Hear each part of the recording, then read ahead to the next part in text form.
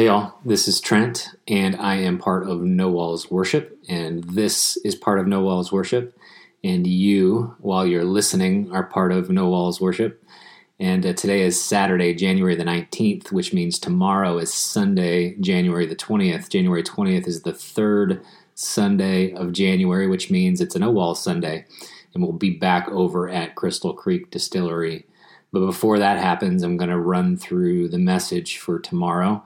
It's going to help me get ready, and it'll give you a flavor of what goes on in the distillery when you're not there. So let's see. I think that's all I've got for you, other than just a little warning that there might be some background noise. There's an 11-year-old sleepover happening, and there's a 4-year-old being jealous of hanging out with his sister. So there may be a scream, there might be some music, there might be some dancing sounds in the background. I don't know, but if you hear something crazy, then please forgive me. All right, I'm going to jump into it. I don't have a good title, actually, for this one. Right now, it's titled Governance, parens, working title. So we're just going to go with that for now. Governance. Yeah. All right, I'm going to get into it. Want to hear something weird? ? Now, I know that's not a fair question because you can't say no, and this is a one-way medium, and even if you could say no somehow, you can't say no because that's the opening of this thing that I wrote. So if you don't say yes, if you're not willing me to say yes right now, then you could, I guess, just turn the podcast off, and we could just sit here in silence for 15 minutes. But I want to tell you something weird. So you're going to hear something weird. It was Monday, this last Monday, January the 14th. Remember that. That's important. I sat down on the couch, and it was in the morning, and I was doing this thing where I was starting to get my thoughts together for the words for this week. And I've been thinking the previous week about governance, right? The things that govern our actions, the things that govern our behaviors, choices. But I was also kind of thinking about it in this context is where you have something going on or something that's coming up or just something big that dominates any non-focused, quiet moment that you have. It's what you mindlessly think about in the car. It's what you are thinking about when your spouse is telling you about that crazy girl at work. Maybe it's a sick family member. Maybe it's an important interview. Maybe it's a mistake or a wrong word that you used in a crowd. But the way I picture it is this mental Rubik's Cube that's not being solved. You're turning it over and over and over again, looking at different angles, looking at different colors, and somehow it's this thing that's always in the background of your thoughts. It's there, but it's not really there, but it's always there. But anyway, it's governing your thoughts, it's governing your moments, it's governing your days. Anyway, so that's what I was thinking about, praying about as I sat down to get my notes together. So I do this thing sometimes. I have a note of a folder in something called Evernote. I don't know if you do Evernote, but it's kind of great. If you don't know about it, it's this little note-taking app on your phone, or my phone. And I have this folder in Evernote that's named Ideas for Messages or Ideas for Words. And when I'll come across something that's either interesting or inspiring, but I don't kind of know what to do with it yet. Because if I know what to do with it, it's going in the message the very next week, and I don't need to note it, right? But a lot of times I come across stuff that I don't know what to do with yet, or I don't fully understand it, and so I'll just dump it in that folder. But on this day, I did what I usually do. I was scrolling through the notes to see if there's anything that I had jotted down that caught my attention, and man, there's like 250 plus notes in there now, or the last couple of years. But I did something a little different, is that instead of going from most recent to older, I flipped the sorting and I started looking at the very first few notes that I put in there. Sidebar, isn't this really riveting? right? Are you 100% in this story? Are you with me as I'm scrolling through my phone?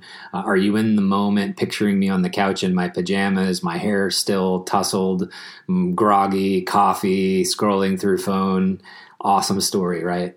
But I'm scrolling through, and it's the fourth entry that really grabbed my attention, and it's a link to a commentary of the verses Luke 12 through 35. And the first thing that caught my attention about this is the verse right after the verses that I talked about last week at NoWalls, and it was the one about fear and worry, and the core of the message was, you're not doing it wrong. You're not doing it wrong.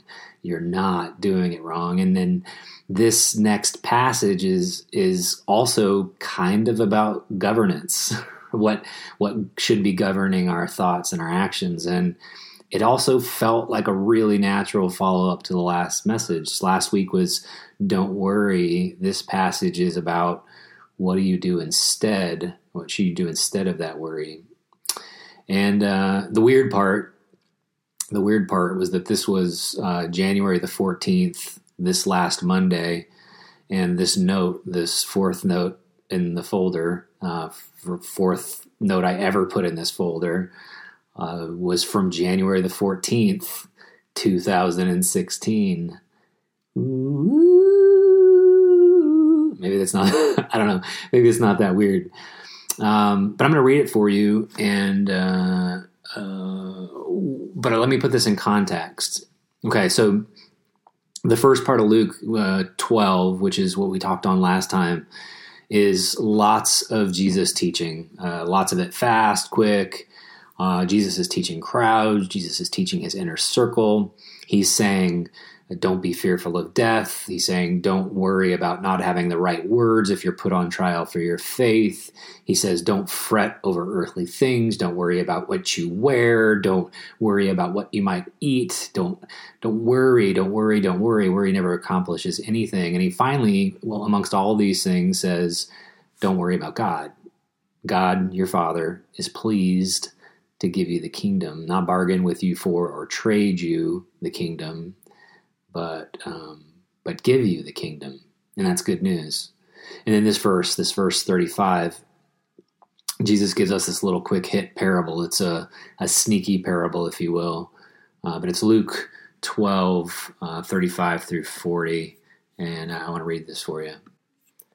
All right, here we go. Here's verse 35. Be ready for whatever comes. Dress for action, and with your lamps lit. I like that. Have your lamps lit.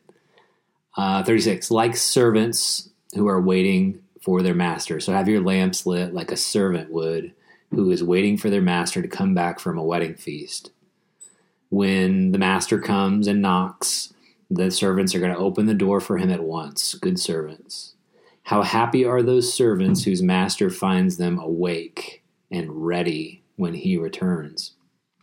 I tell you, he will take off his coat, he will have the servants sit down, and the master will wait on the servants. How happy they are if he finds them ready, even if he should come at midnight or even later. And then 39, and you can be sure that if the owner of a house knew the time when a thief would come, he would not let the thief break into his house, and you too must be ready.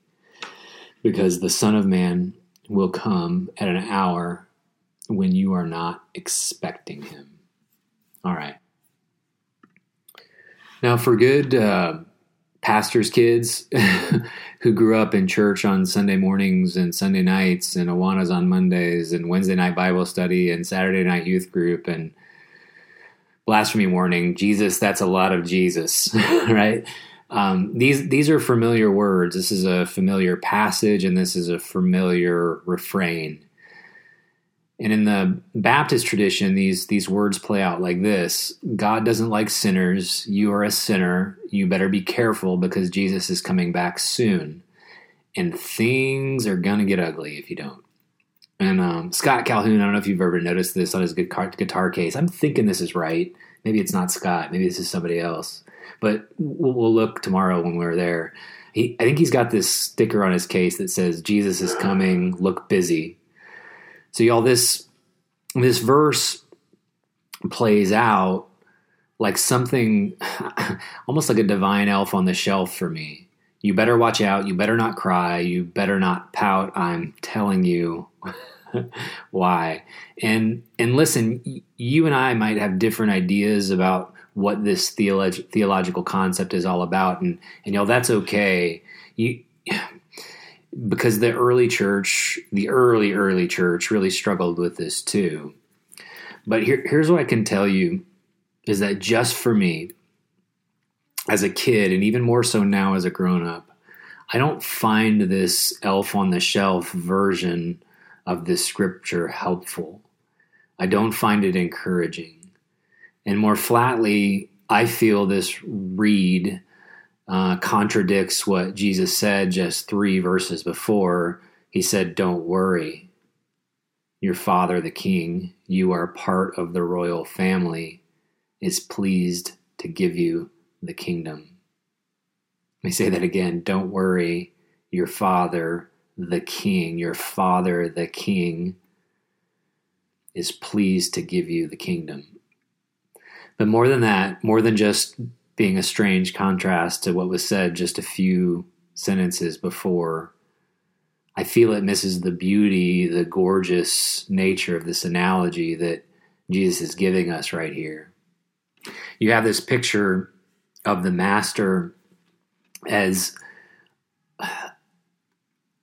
incredibly benevolent, incredibly gracious, unbelievably merciful. And one way to look at it is the best boss ever, right? This is the guy you want to work for.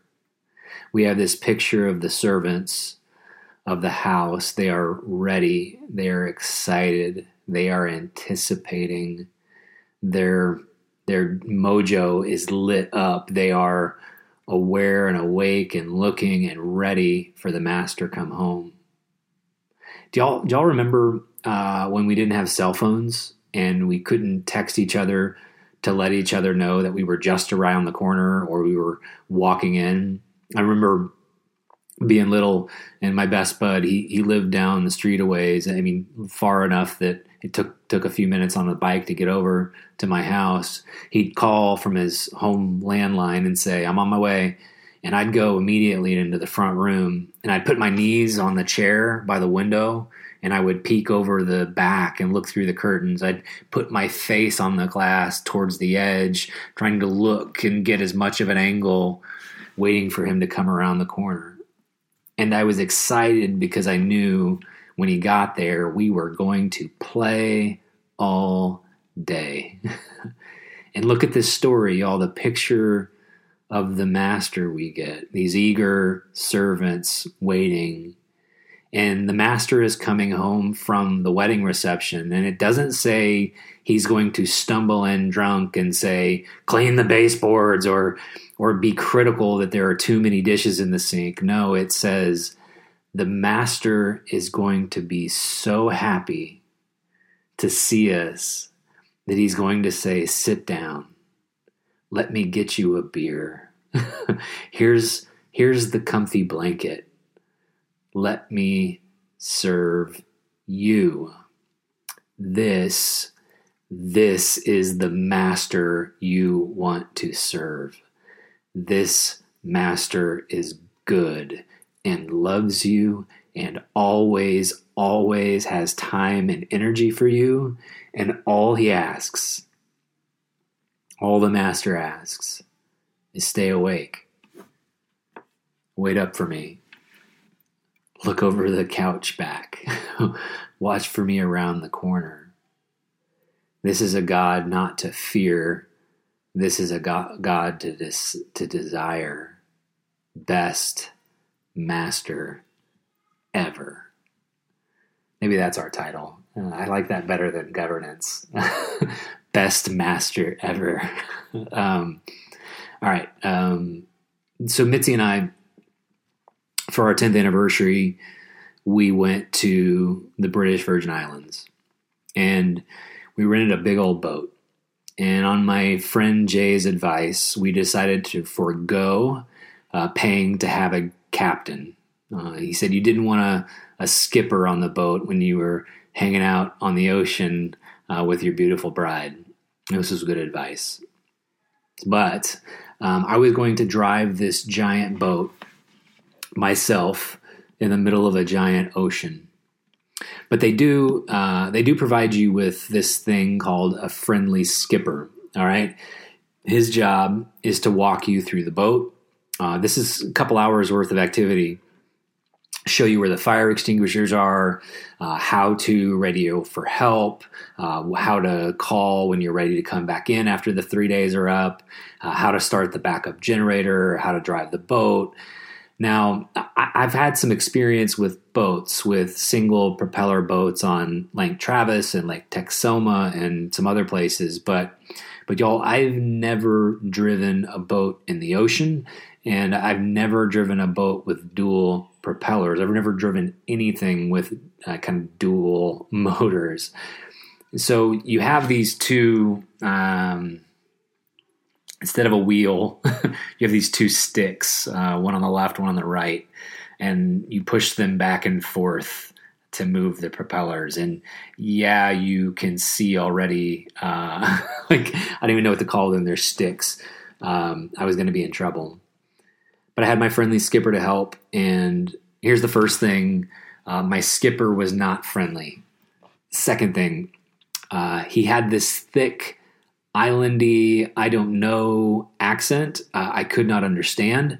Third thing, the only words I could understand, I did not understand. He was saying things like aft and starboard and port and pitch and drift, and he was also losing his patience with me as I looked blankly at him. Fourth, I was coming into this thing about 40% sure that I was going to crash this boat into something. And by the time my friendly skipper was getting not friendly with me, but genuinely angry with me for not learning faster, that percentage had doubled. I was now 80% sure that we were going to die. Fifth, I'm looking at my wife. And my wife, she does not get blotchy, nervous, red chest. I've never seen this before or after, but my wife has got blotchy, red, frightened, fearful, red splotchy chest.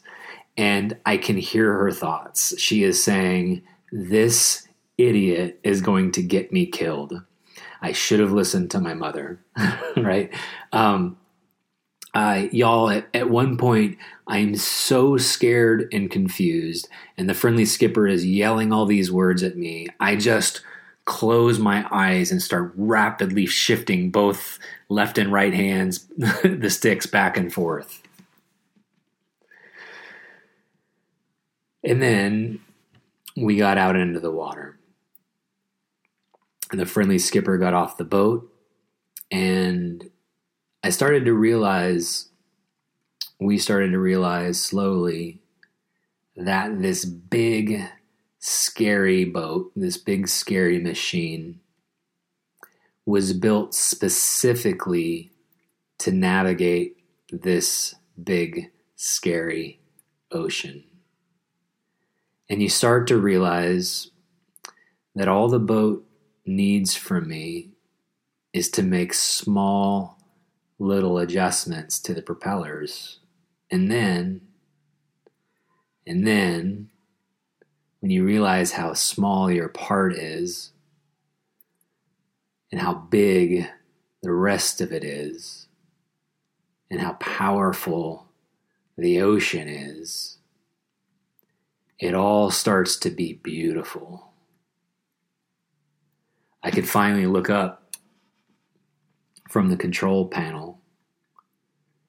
I could finally look up from my fear, and I saw the sun sparkling on the waves, the mountains in the distance, my bride on the bow. Now, let me be careful, because at no point do you lose respect for the ocean. You're always aware that it's bigger and more powerful than you, and it will have its way. It is big and powerful, and you have to stay awake to it. And then there's this funny sense of relief when you get back onto land. But there's beauty and peace when you realize that this big, powerful ocean is not fazed by your frantic and fearful shifting. And in fact, it makes things. So maybe this is a funny way to get at this. But if I'm going to be more plain, what I'm trying to say is that the fear isn't useful. And the fear distracts us from how good the thing is, how good the master is. And when we realize how good the master is, of course we would be waiting with anticipation. Of course we would be trying to stay awake, just the same way you'd be eager and awake to see a friend. You know, when I started that folder in Evernote titled Ideas for Messages, I partly did it out of fear. This was right after my pastor had asked me to do this offsite service. And before that, she said, "Hey, why don't you cover for me for 12 weeks while I'm on maternity?" And I've never really done this before, right? I mean, I've talked some in public, and at this point, I had spoken some at church, but I'd never really done this. And I was asking myself some questions that sound really silly to me now. I was asking things like, what if I run out of ideas? What if I'm not inspired? What if I don't notice the beautiful things in life? What if the master doesn't show up? And what I understand now, a couple years into this, is the master always shows up, and the master is happy to serve. Isn't that amazing? The master is happy to serve even me.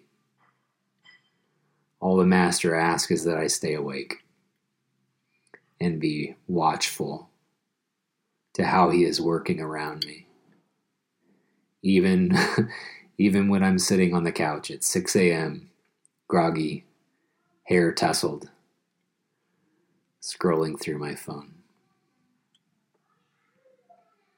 This was fun. Thanks for listening. I'll catch you next time.